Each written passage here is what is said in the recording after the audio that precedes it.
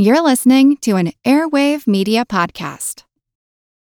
When you need mealtime inspiration, it's worth shopping Kroger, where you'll find over 30,000 mouth-watering choices that excite your inner foodie. And no matter what tasty choice you make, you'll enjoy our everyday low prices, plus extra ways to save, like digital coupons worth over $600 each week. You can also save up to $1 off per gallon at the pump with fuel points. More savings and more inspiring flavors make shopping Kroger worth it every time. Kroger, fresh for everyone. Fuel restrictions apply. American Giant makes great clothing, sweatshirts, jeans, and more right here in the U.S. Visit American-Giant.com and get 20% off your first order with code STAPLE20. That's 20% off your first order at American-Giant.com, code STAPLE20.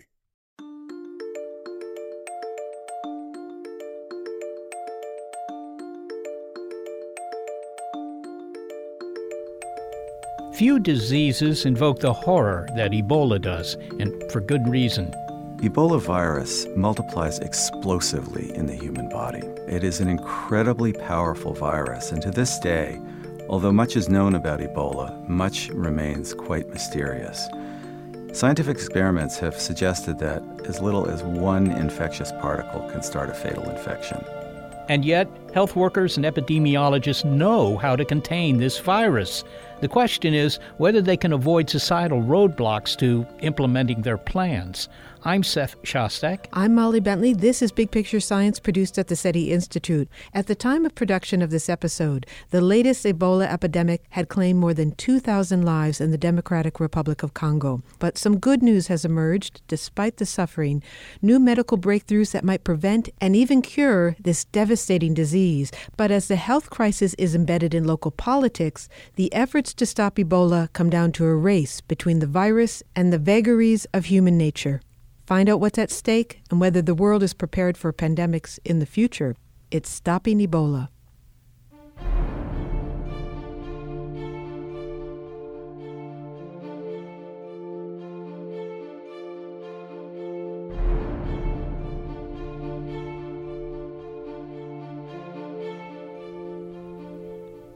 Ebola's vicious destruction gives it an air of omnipotence, a malevolent supernatural force.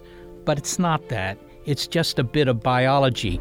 Some scientists even debate whether a virus, a snippet of genetic code wrapped in a protein, even meets the definition of life. Basically, the Ebola virus is simply a tiny, tightly curled strand of RNA. Many of the researchers, the virologists who study Ebola, speak about the beauty of Ebola virus. It's a very peculiar kind of beauty, but when you look at it in a microscope, you're looking deep into the heart of nature. And you're seeing something that is essential to life on the planet. Viruses probably originated among the very earliest stirrings of life on the planet.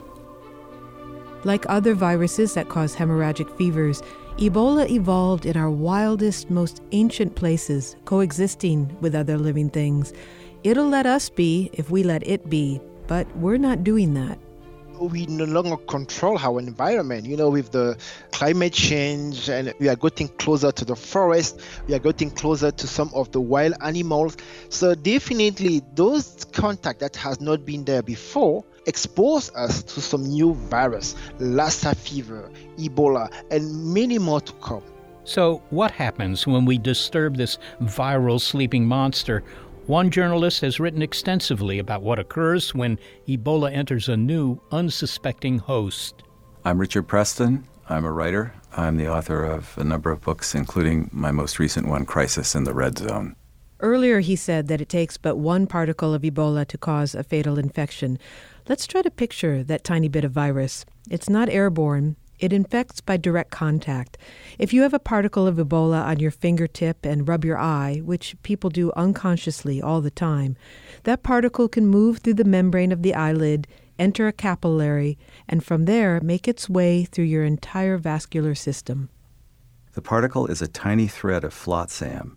It's jiggly and rubbery. It flips and flops and twists in the currents of the blood. It bumps against red blood cells but slides off them, doesn't stick to them.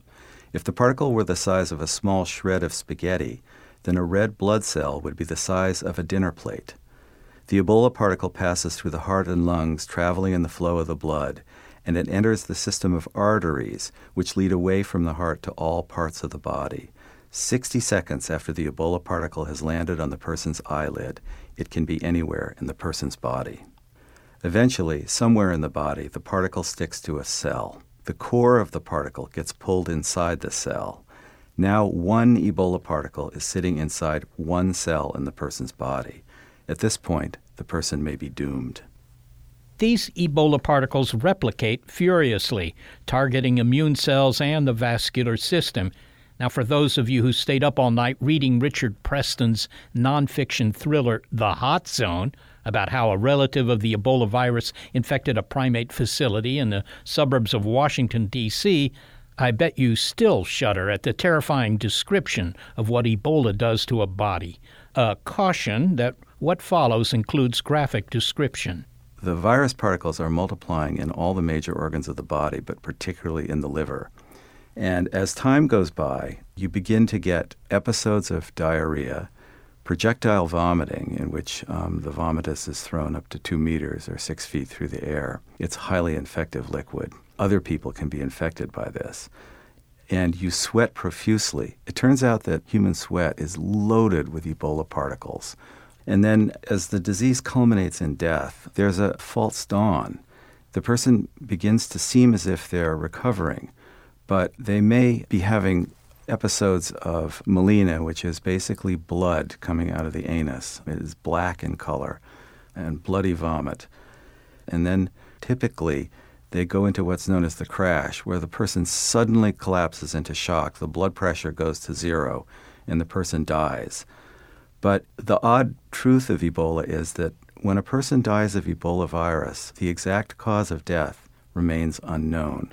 We do not know how Ebola virus kills a human being. Now, in The Hot Zone, which was published 25 years ago now, your terrifying description of Ebola still sits with many people, I think. But you did include a description that said that along with the hemorrhaging, this intense hemorrhaging, the internal organs liquefy. And that is a detail that experts have criticized, saying that the organs actually remain intact.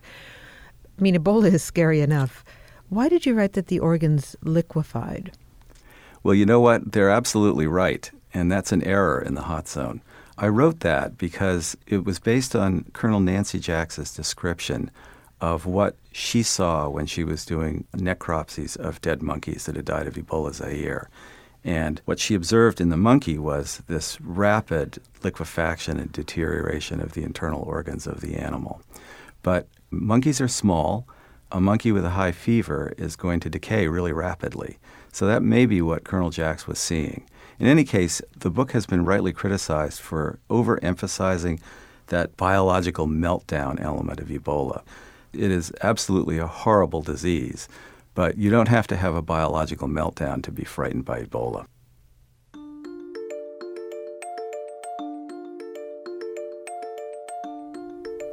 The current outbreak of Ebola in the Democratic Republic of Congo, the DRC, is the second deadliest on record.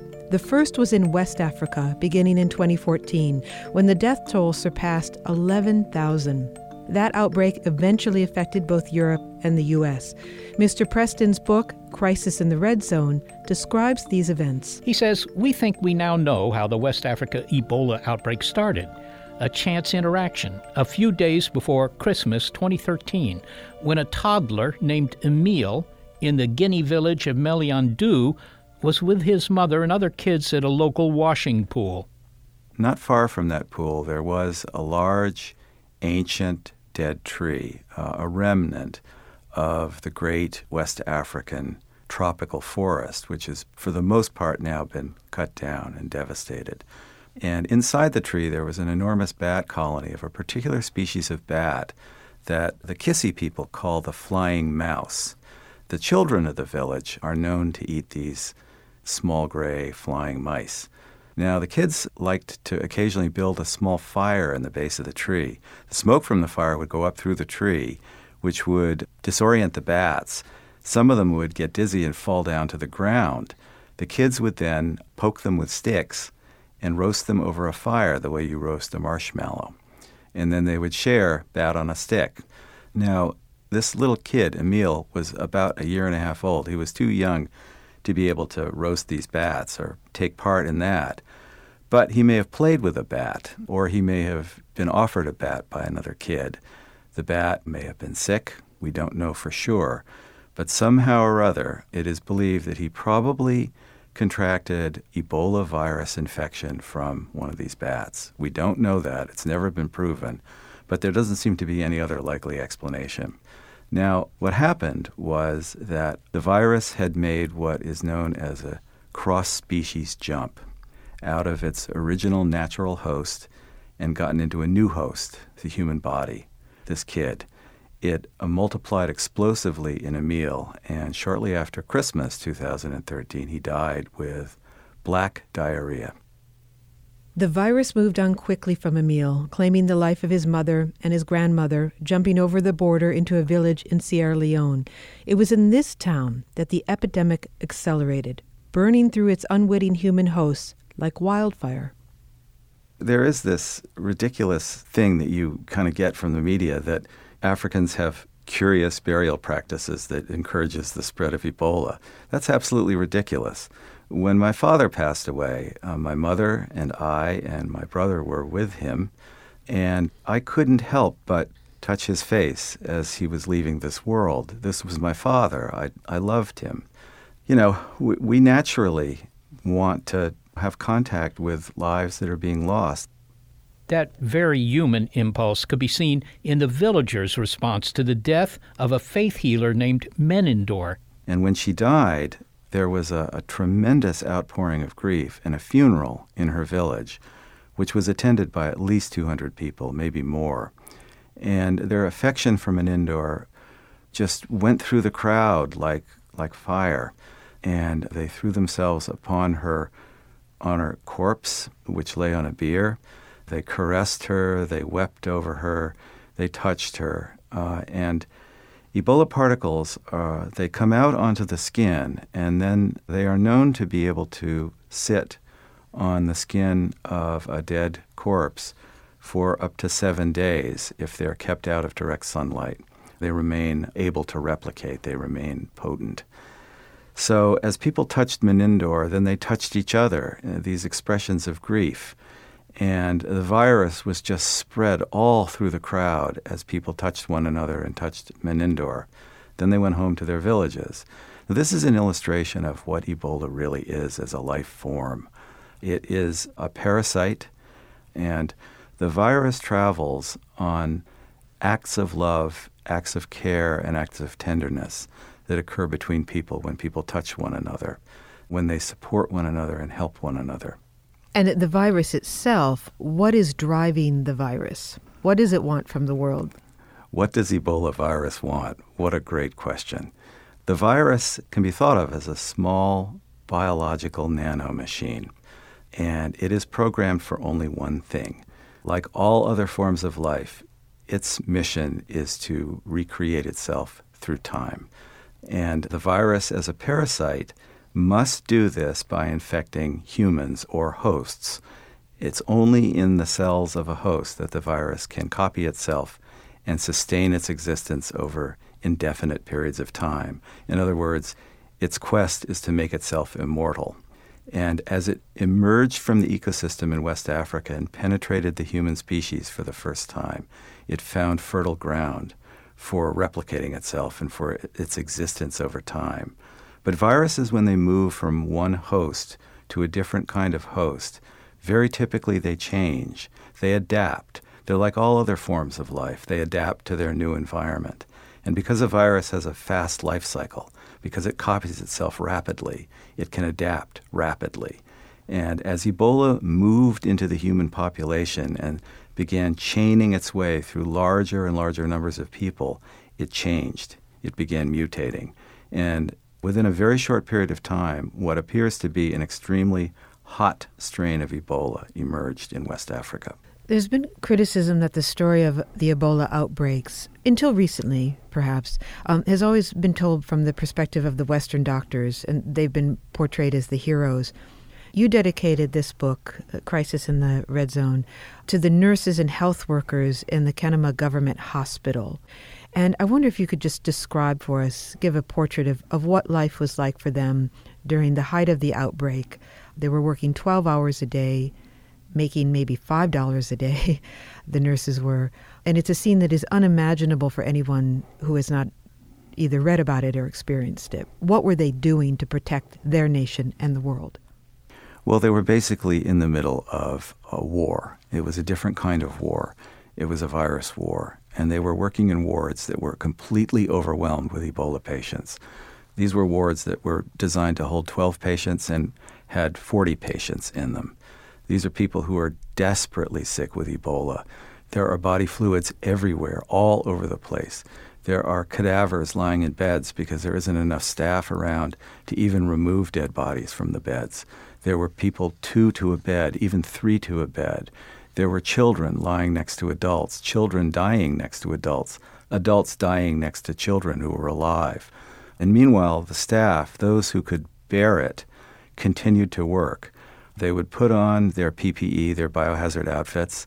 They would go in, they would work. There were nurses who worked really literally 12-hour shifts. But, no matter what kind of precautions you take, if you're in an environment like that, you're basically in the middle of the biological equivalent of a melted nuclear reactor. The virus was everywhere. And so ultimately the nurses and staff began getting sick and dying, and then ending up in the wards being cared for by their fellow nurses, who then in turn died. So they were doing this work with the full knowledge that they would probably die.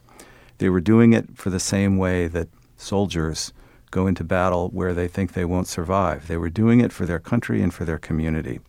And they were doing it because they felt it was their duty as medical professionals to hold the line. And when it was all over, there were some who survived. There were many who died.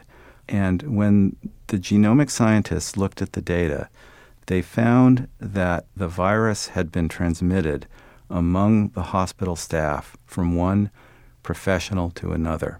They often contracted the virus by giving care to their colleagues who were dying. 2 Americans caught Ebola, more than just 2 Americans, but 2 Americans caught Ebola and were brought back to the U.S. for treatment. They were given an experimental drug.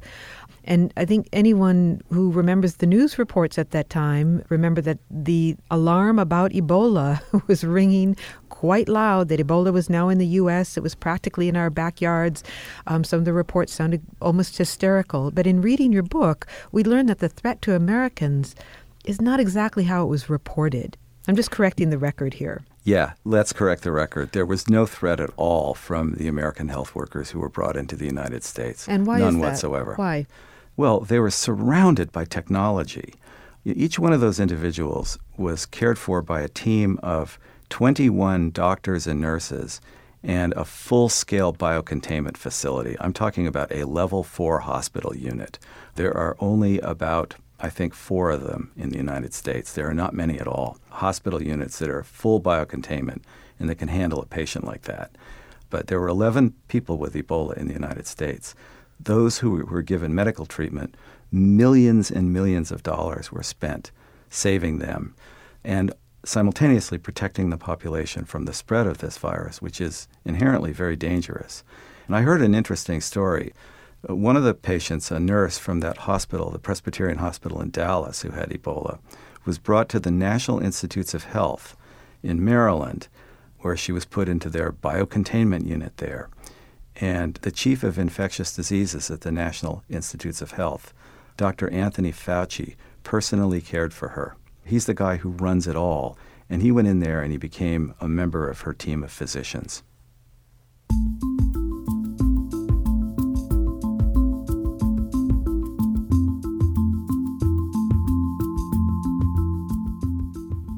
Richard Preston is the author of The Hot Zone and Crisis in the Red Zone. The current Ebola health crisis in the Democratic Republic of Congo is unfolding amidst a political crisis that is interfering with the efforts to contain the disease. We speak to a journalist who's been reporting from the DRC next. It's Stopping Ebola on Big Picture Science. I'm Jane Perlez. longtime foreign correspondent and former Beijing bureau chief for the New York Times. I've been a foreign correspondent in lots of places: Somalia, Indonesia, Pakistan, but nowhere as important to the world as China. I mean, China is not dropping anti-democratic paratroopers into Montana. But of course, we did see things like the weather balloon/spy balloon riveting the whole country for a week. This is Face Off, an 8-part series in which we'll take you behind the scenes to key moments in the tumultuous U.S.-China relationship. We'll speak with a diplomat, a spy, a tech reporter, a U.S. admiral, even Yo-Yo Ma. Plus, my pal and noted China historian Rana Mitter joins the conversation. We'll look at what's driving the two nations apart and explore whether anything can help bring them back together. Face Off launches April 9th.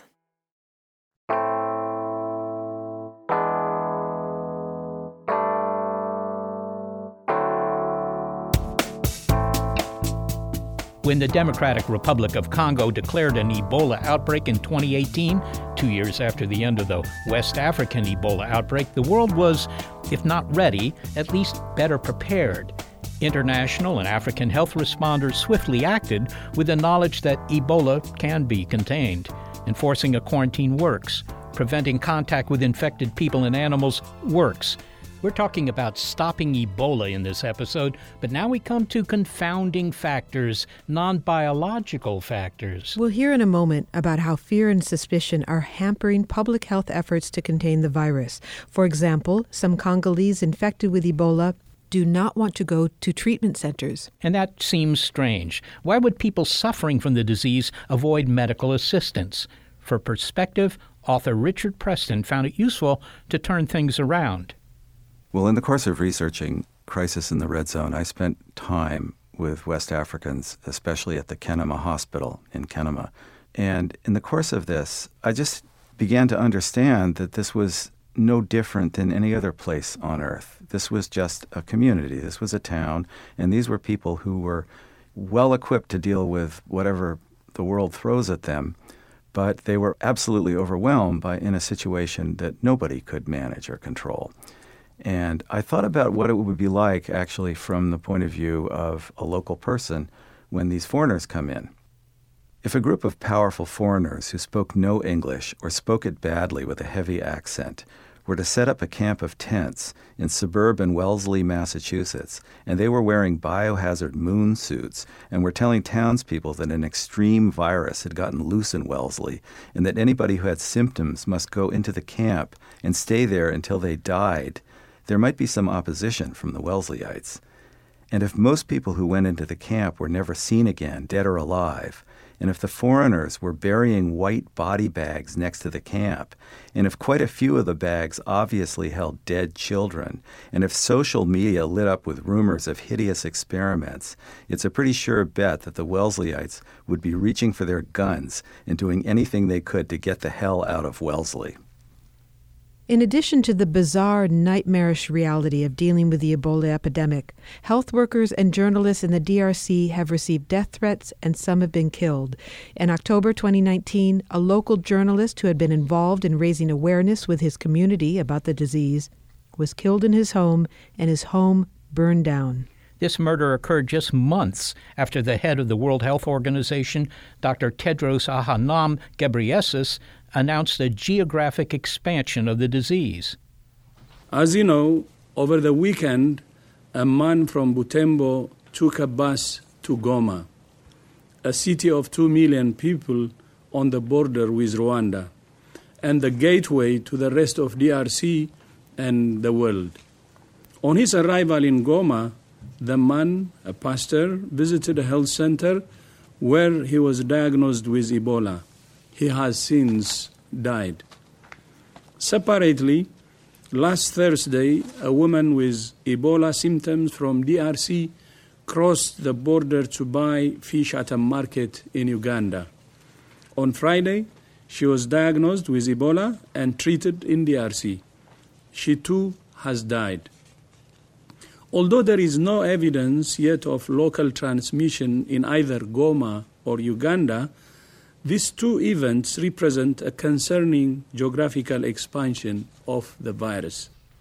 In order to draw global attention to the epidemic, the UN agency declared the outbreak a public health emergency of international concern. My name's Amy Maxman. I'm a senior reporter at Nature. She has been reporting for months on the Ebola outbreak. Her most recent piece, which appeared in a September issue of the journal Nature, the one that we talked to her about, describes how political unrest is interfering with efforts to stop Ebola, in part because it's fueling conspiracy theories. So the way the whole trip kind of started for me was the head of the World Health Organization wrote me, and he said, I really want you to come out and write about this because it was getting no media attention. And we should say, I think he's the first African to hold that position, to be the head of the World Health Organization. And why is it not getting media attention? And did he mean it's not getting enough attention worldwide or in the West? You know, I don't really know what he meant, but I do know from what I saw is it is not getting the attention if you compare it to the outbreak in West Africa. It's really not getting any attention. And it's something, we can only speculate on why. One idea is we haven't had any cases come to the U.S. And DRC is an interesting country in that it's been ignored for a really long time. There's horrible conflict that's gone on there for 20 years. And it's not the kind of place where people go on safaris. So on the whole, I think people just don't seem that interested. Describe an Ebola treatment facility. So is it a building? Is it a mobile van? So it can be in any of these things. So it could be in a hospital that's been now converted to be an Ebola treatment unit or Ebola treatment center. It could be in a big tent. But the main thing that defines it is that you've got a place where patients who have not yet had a confirmed diagnosis are clearly triaged, so they won't get Ebola from patients. Doctors Without Borders, for example, has sort of a recipe for what this takes, and they set them up quick. In the meantime, this group, Alima, another NGO, thought of this Ebola treatment unit that's really interesting where they have these clear plastic cubes. So people with Ebola are inside of a plastic cube, which is actually quite nice because they can see out, their family members can see in, so it's not as isolating as it might be inside of a giant tent that's opaque. Is there just one patient in the cube at a time? In these Alima centers, just one patient at a time. And they've started this new thing where now they hire survivors of Ebola because they're immune to sit by the bedside. So often you'll pass by a cot with a person on it and there'll just be a survivor also in there with them. Can you take us through what happens when it is suspected that someone has Ebola? How are the sick identified? How are they cared for? And are they moved from home? Are they treated at home? Or are they moved into one of these treatment centers? So ideally, in the best case scenario, somebody feels sick and they go to their health clinic and the nurse at the clinic or the doctor at the clinic knows the signs of Ebola and protects themselves and then, alerts an Ebola response person who might take them to a triage area where their blood can be taken and then they're tested and then they move to an Ebola treatment unit. That's what happens in an ideal world. What really seems to happen a large amount of the time, at least when I was there in July, and it might be getting slightly better now, is that people, because of, mistrust and just sort of if you have to make a decision and you have a child who's really sick, rather than roll the dice and send them to this strange new center, you might prefer to keep them closer to home and keep going to the same doctor or pharmacist or healer that you already know. So what was happening when I was there was that a lot of people, first they'd visit their pastor or they'd go visit somebody who sort of is a pharmacist and they might have herbal treatments or just regular Tylenol type treatments. And then when they get sicker, maybe they'll go to their local clinician. So a number of days would pass before they would go to an Ebola treatment center. And presumably they may be infectious during that time. Yeah. Now, your reporting makes it clear that understanding the political context of the Ebola outbreak is essential into understanding the potential success in stopping an outbreak. I wonder if you could just give us an overview of the kind of conflict that is underway in the eastern part of the Democratic Republic of Congo. So the eastern DRC has had ongoing conflict for 20 plus years. So the area has more UN troops than anywhere else in the world. And it's been a constant site of instability for a really long time.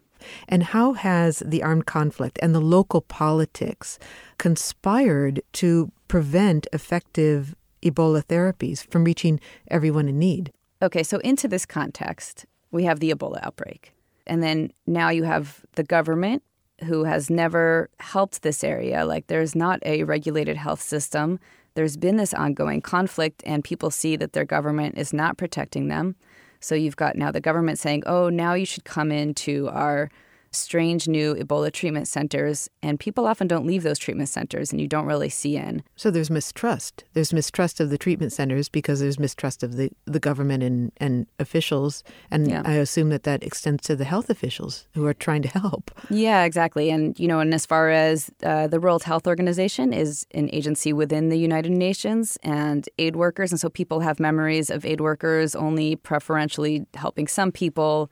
So the question is, why should anyone then go ahead and trust that anybody's there to help them? And now on top of that, even though there's people with the Ministry of Health who are actually genuinely trying to help people, the president decides that nobody in the East, in like these two large cities in the East and North Kivu, are allowed to vote because of Ebola. So if anybody had any suspicions that this was just a political tool, that kind of confirmed it in everybody's mind.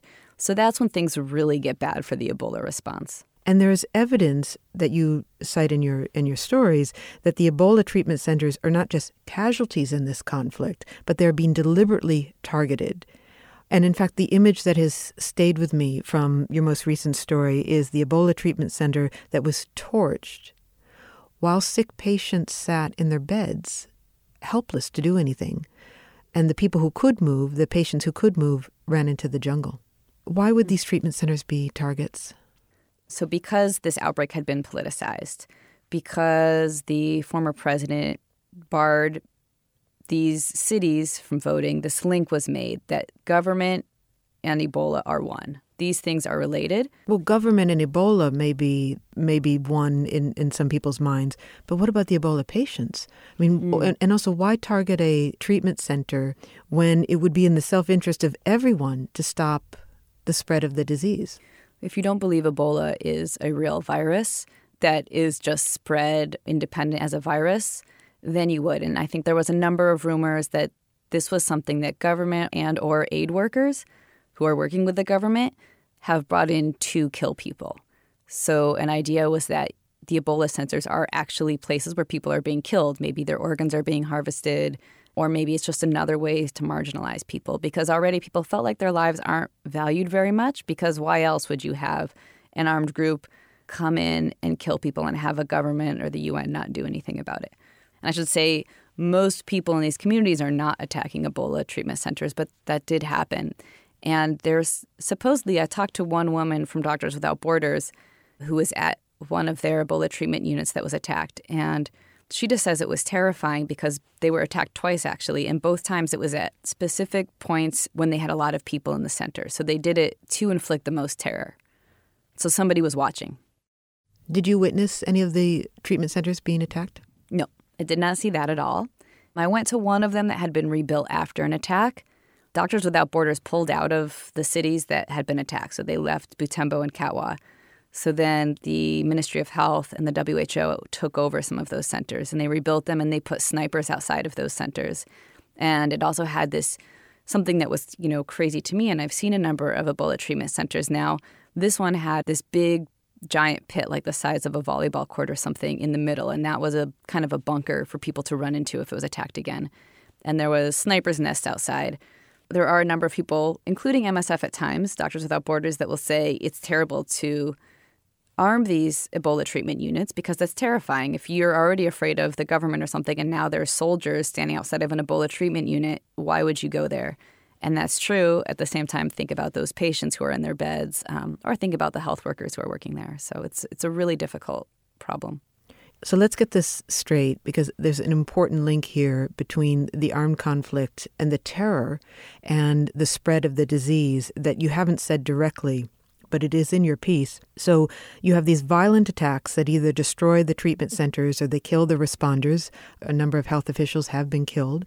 That if the health responders are not killed, they're at least sent scattering and they abandon treatment for a while. They have to, because now the treatment center has been destroyed. And now you've created a vacuum for Ebola to spread. Is that right? Yeah, that is right. And the thing that happens is even if the attack isn't directly on an Ebola treatment unit, even, for example, when I was in Beni and there had been an attack, it'll be things like 2 dead and 3 kidnapped, or these are the sort of horrible everyday reports you might hear about. When those things happen, for their own safety, the Ebola responders are not going to go out and circulate within the community those days. The Ebola response kind of clamps down, and they don't go out and infiltrate through communities and talk to people and see who has fevers and give people vaccines and take temperatures. And then what happens next is, a couple of weeks later, there'll be a huge uptick in the number of people who are found dead with Ebola or who report to centers with Ebola. So the outbreak spreads. So there's a direct relationship between the spread of this disease and the violent context under which it's unfolding. Yeah, I think we could pretty well predict where outbreaks are going to become epidemics. This is DRC's 10th Ebola outbreak. And what makes this outbreak the second worst ever, and what made the West African outbreak the worst ever, is systems being totally broken down in these areas. So other parts of DRC does have infrastructure problems everywhere, and they do have a lot of conflict. But the East is, notoriously one of the most fragile places on the globe. Amy Maxman, thank you so much for speaking to us. Thank you. Amy Maxman is a senior reporter at Nature. Her work on the Ebola outbreak is supported by a grant from the Pulitzer Center on Crisis Reporting, and you can find a link to her most recent article on our website, bigpicturescience.org. You should expect to see more stories from her. 2 days after we spoke with Ms. Maxman, she returned to Africa to continue reporting on the disease. The Washington Post has since put her reporting in a global context in a piece that notes how deadly infectious outbreaks occurring in conflict zones where civic institutions are collapsing are a problem that is playing out across the world. For example, the WHO reports that a civil war in Yemen has led to an epidemic of cholera.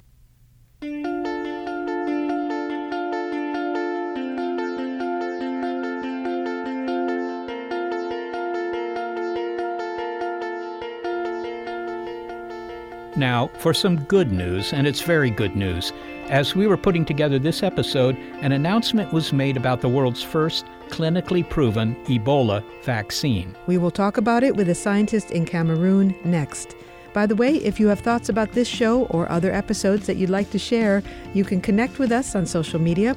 On Twitter, we are at ByPiSci. It's Stopping Ebola on Big Picture Science.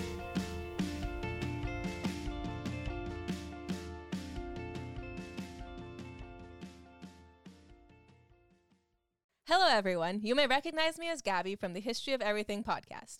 And my name is Brenna, and you don't recognize me from anything yet. Together, we're two scientists who explore all of the weird little questions and conspiracies of the universe in our new podcast, Mystery of Everything. Everything has an explanation. We hope. But that is what we're here to figure out. We will dive into the science behind many popular conspiracy theories, such as vaccines causing autism, flat Earth theory, and was the moon landing fake? And if so, why the heck would anyone even do that? But it's not just conspiracies. There's a lot of cool mysteries that we will attempt to use science to explain, such as near-death experiences, what made the Vikings go berserk, and can I control my co-host with MK Ultra? Wait, what? Anyway, make sure to check out the Mystery of Everything podcast everywhere where you find your podcasts.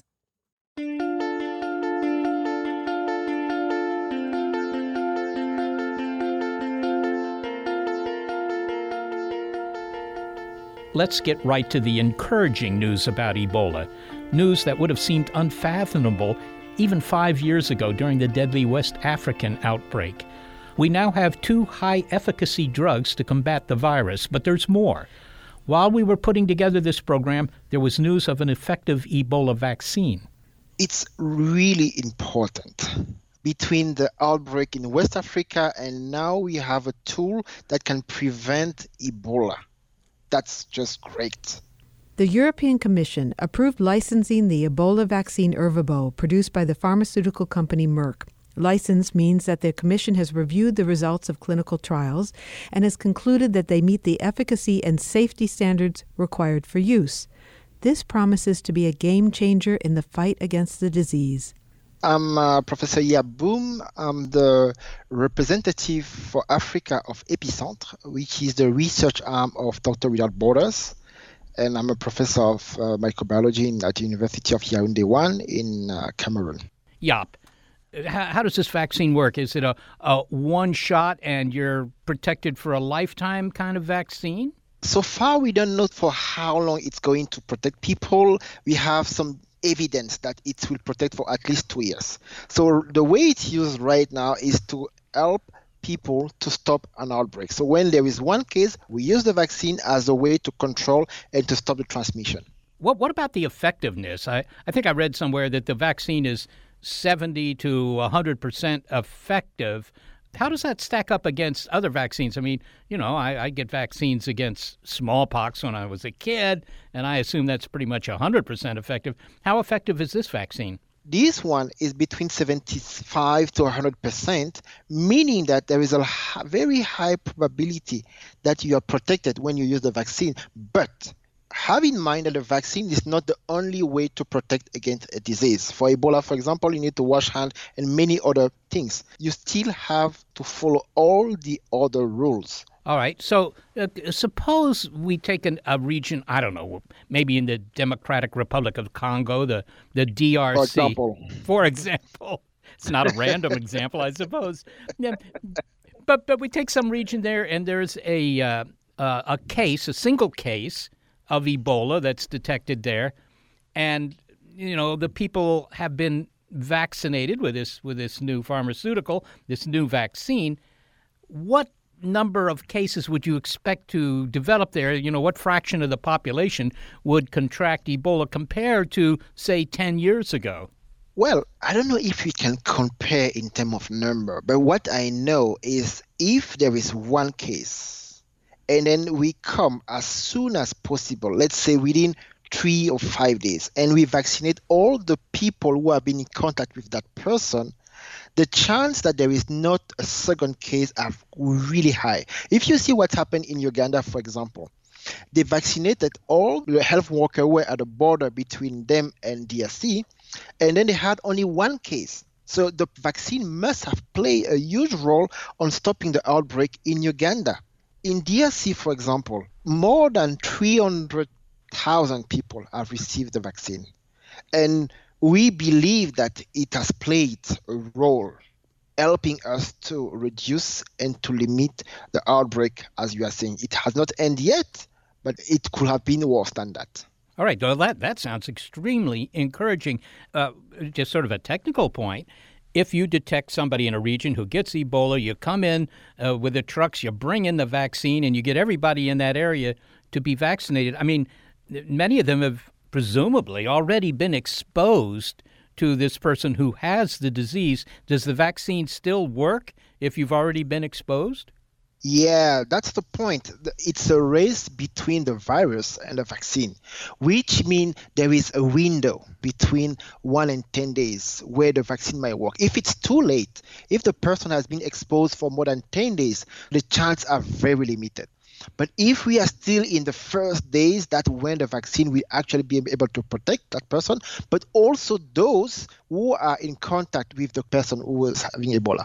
Now, the idea of producing a vaccine, that goes back, nearly 3 centuries. I'm thinking, of course, of Edward Jenner and his smallpox vaccine in England. Yeah. But the idea was pretty straightforward. You essentially give people a shot of the inactive disease, if you will, and their immune system develops antibodies and so forth. What has made it so difficult to develop a vaccine against Ebola? I mean, if Edward Jenner could do this 3 centuries ago, what's so difficult? Well, I think someone say that where there is a will, there is a way.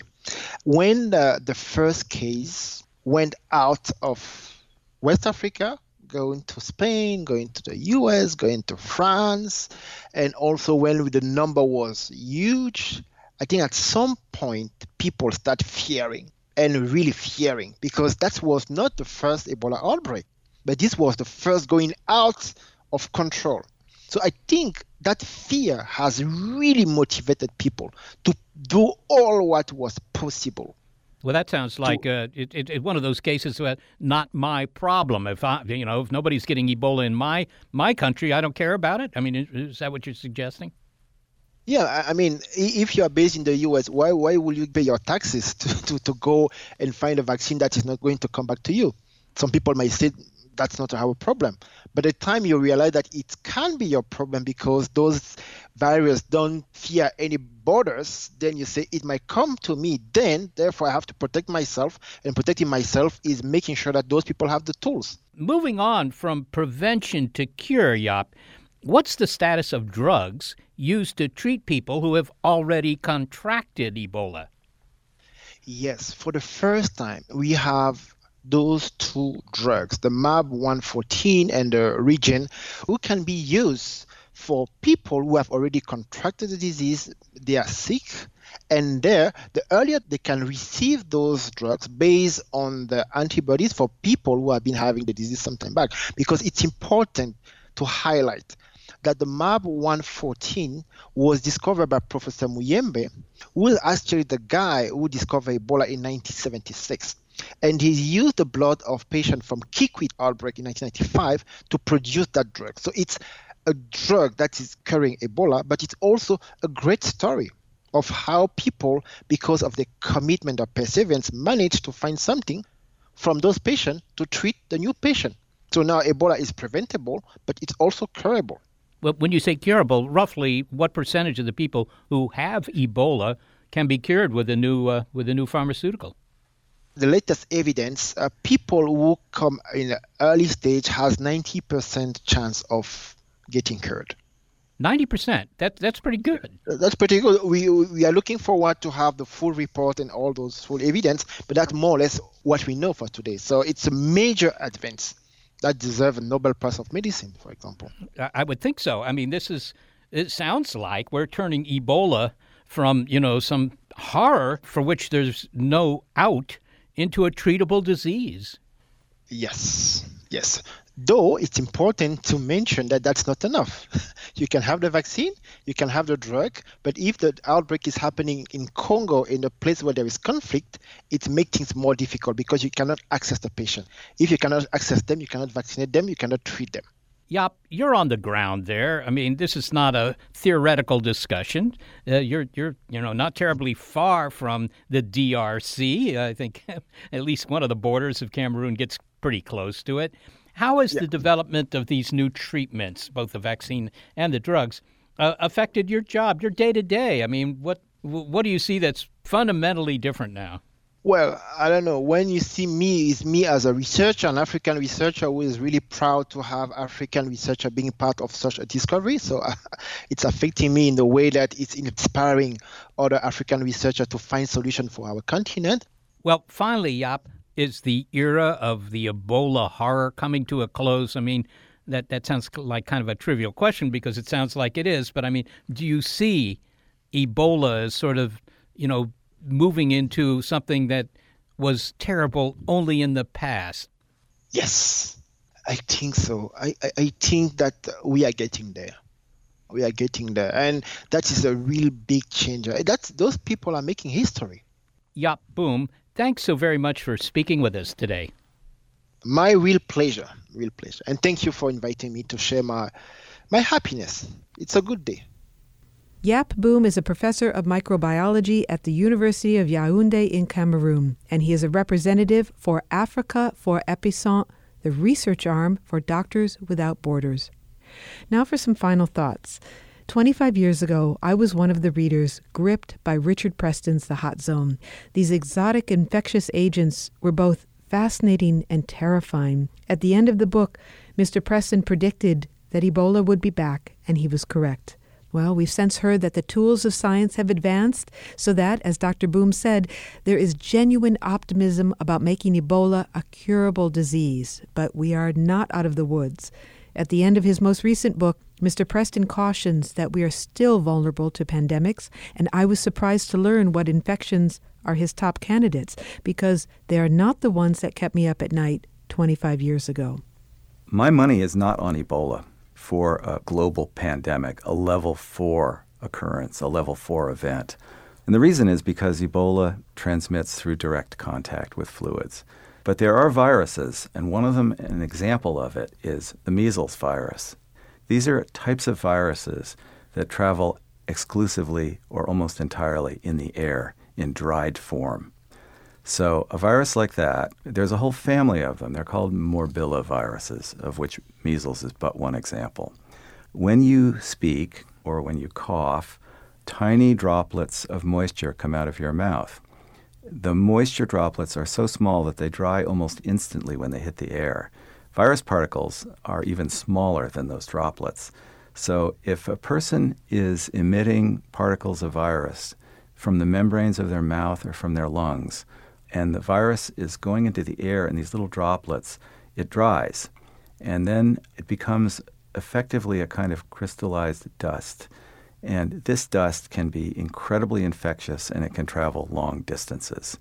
So in the case of measles, in an unimmunized population, if you have a classroom with kids in it, and one person walks through the room and walks out, and that person is infected with measles, 90% of the kids in that room will get measles. It is incredibly infectious in closed air environments.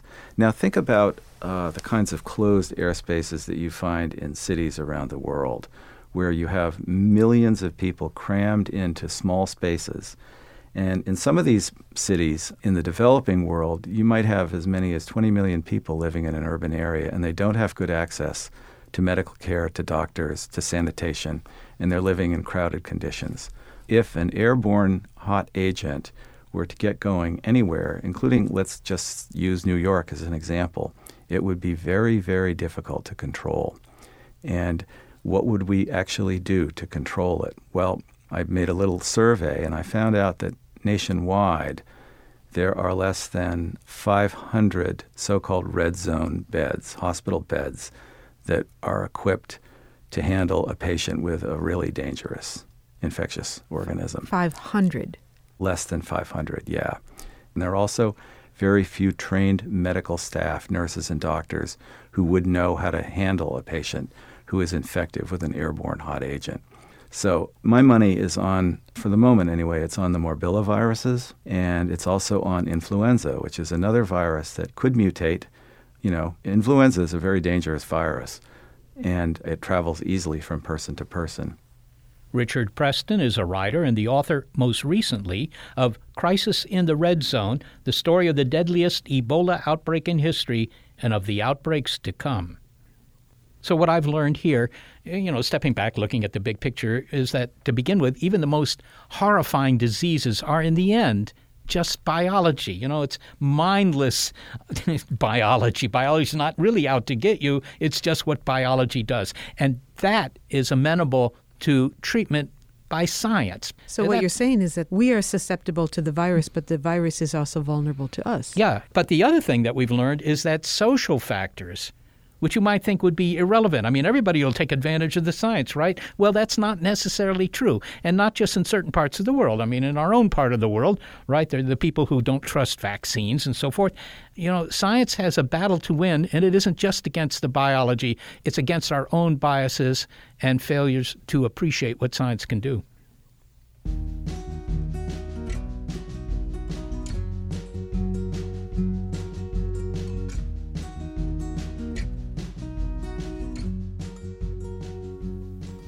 Well, we couldn't do this show without senior producer Gary Niederhoff, assistant producer Sarah Derwin, and operations manager Barbara Vance. I am executive producer of Big Picture Science, Molly Bentley. Thanks also to financial support from Rena Shulsky-David and Sammy David, and to the William K. Bowes Jr. Foundation. Big Picture Science is produced at the SETI Institute, a nonprofit education and research organization whose scientists study the origin and nature of life, including the possibility of life on Mars. I'm the Institute's senior astronomer, Seth Shostak. Also, a big thanks to our listeners. Now, you may be listening to us on broadcast radio, but are you aware that you can also listen to BiPi-Sci online by subscribing to the BiPi-Sci podcast? You'll find links on our website to the platforms that carry us.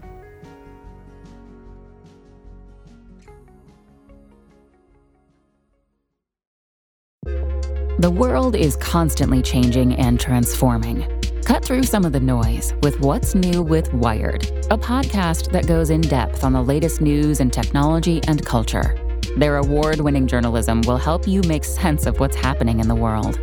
Listen to What's New with Wired wherever you get your podcasts. That's What's New with Wired wherever you get your podcasts. The corporate world is like the ocean. It's alluring, but it's also full of deadly creatures that can shred you to pieces. It becomes kind of like a Game of Thrones political arena where everyone's trying to murder you to get your job. My family doesn't come from corporate background, so I didn't have any sort of guidance in that. This is not your typical work podcast. Sometimes you need to be empathetic, and then there are times that you ask for input, but you don't really give a shit. Listen to the Ambie Award-nominated podcast, Surfing Corporate. Stretch opportunity? What is this, yoga class? Get out of here.